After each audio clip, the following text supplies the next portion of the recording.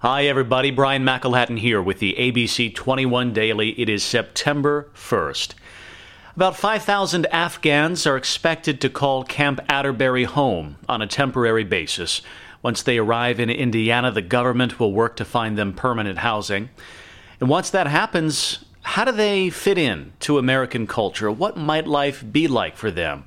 Our Corinne Rose caught up with a Burmese refugee here in Fort Wayne. She came here with her family 15 years ago, and her experience might prove valuable for the Afghans. The Secretary of Defense named Camp Atterbury as one of 6 sites across the country chosen to temporarily house tens of thousands of Afghan refugees evacuated from the country. The federal government will pay to house, feed, medically treat, and security screen them to ease their transition to living in the United States. Atterbury will receive 1,000 Afghan refugees at a time, up to 5,000 total.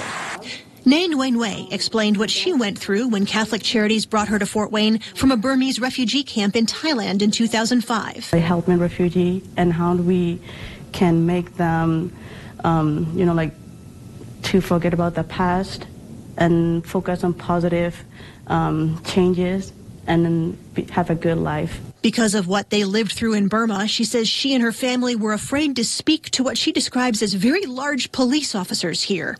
She says cultural differences like that with any refugee could be significant, and that the community should be patient as the newcomers try to settle in. They are going to face lots of challenges, but that challenges is somehow a good change in their life, and they have to go step by step.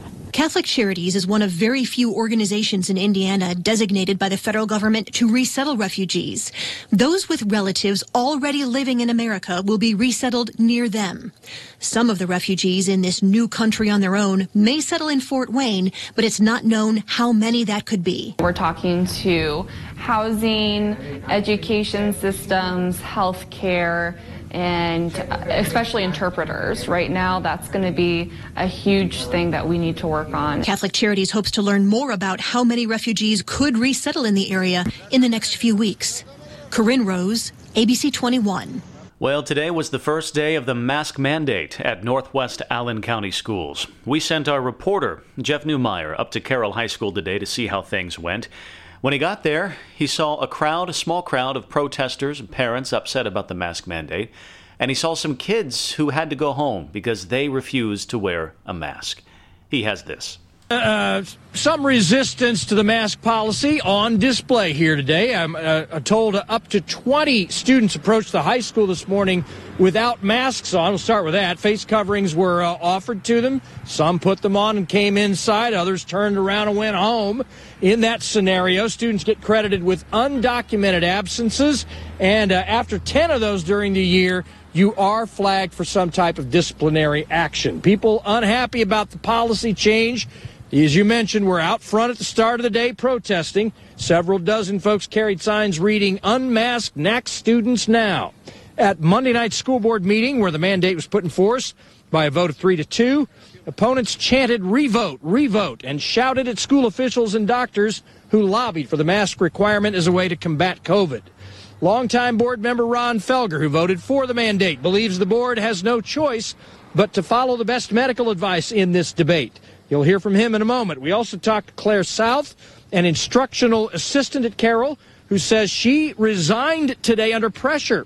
She was confronted about not wearing a mask in a study hall classroom, told administrators she stays at least 6 feet away from others to qualify for a mask exemption, but she says she walked out after she claims that she was told her objection didn't cut it. Administrators didn't believe her reason was a legitimate one. One of the protesters outside, the wife of school board president Kent Summers, who argues if in-person learning gets canceled, it will be on the superintendent, not on anti-maskers.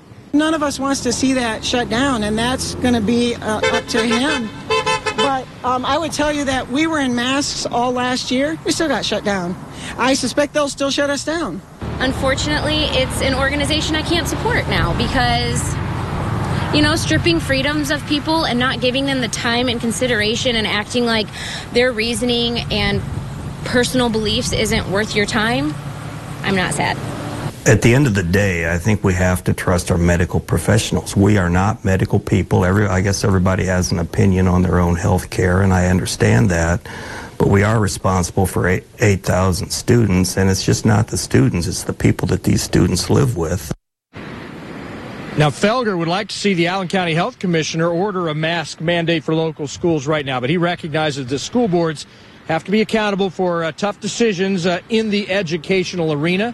COVID cases are becoming a bigger problem, of course, across our area now, including in Northwest Allen schools. The NAC's face covering requirement is set to extend through October 14, though if the COVID overall picture gets worse, there's potential for that policy to carry on beyond that date. Back to you.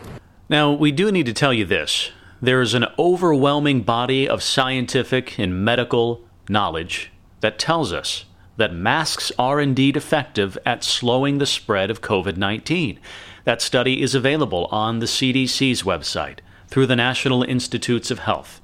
Many colleges and universities have that information posted on their website, not just here in the U.S., but all around the world.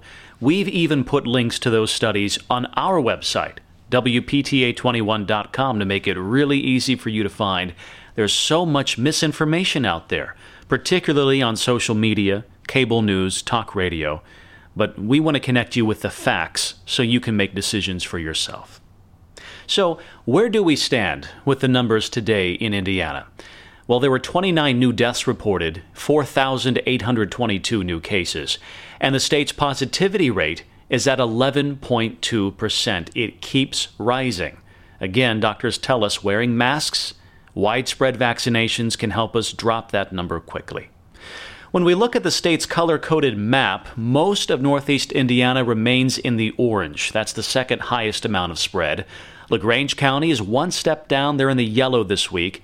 No counties in 21 country are in the red yet, but again, that positivity level, it is rising. Infections are rising. We may hit red in the days and in the weeks to come. Despite the vaccine mandate at Indiana University, that school is seeing enrollment growth at its Bloomington campus. The total enrollment for the fall is 45,328 students, an increase of more than 5% from last year.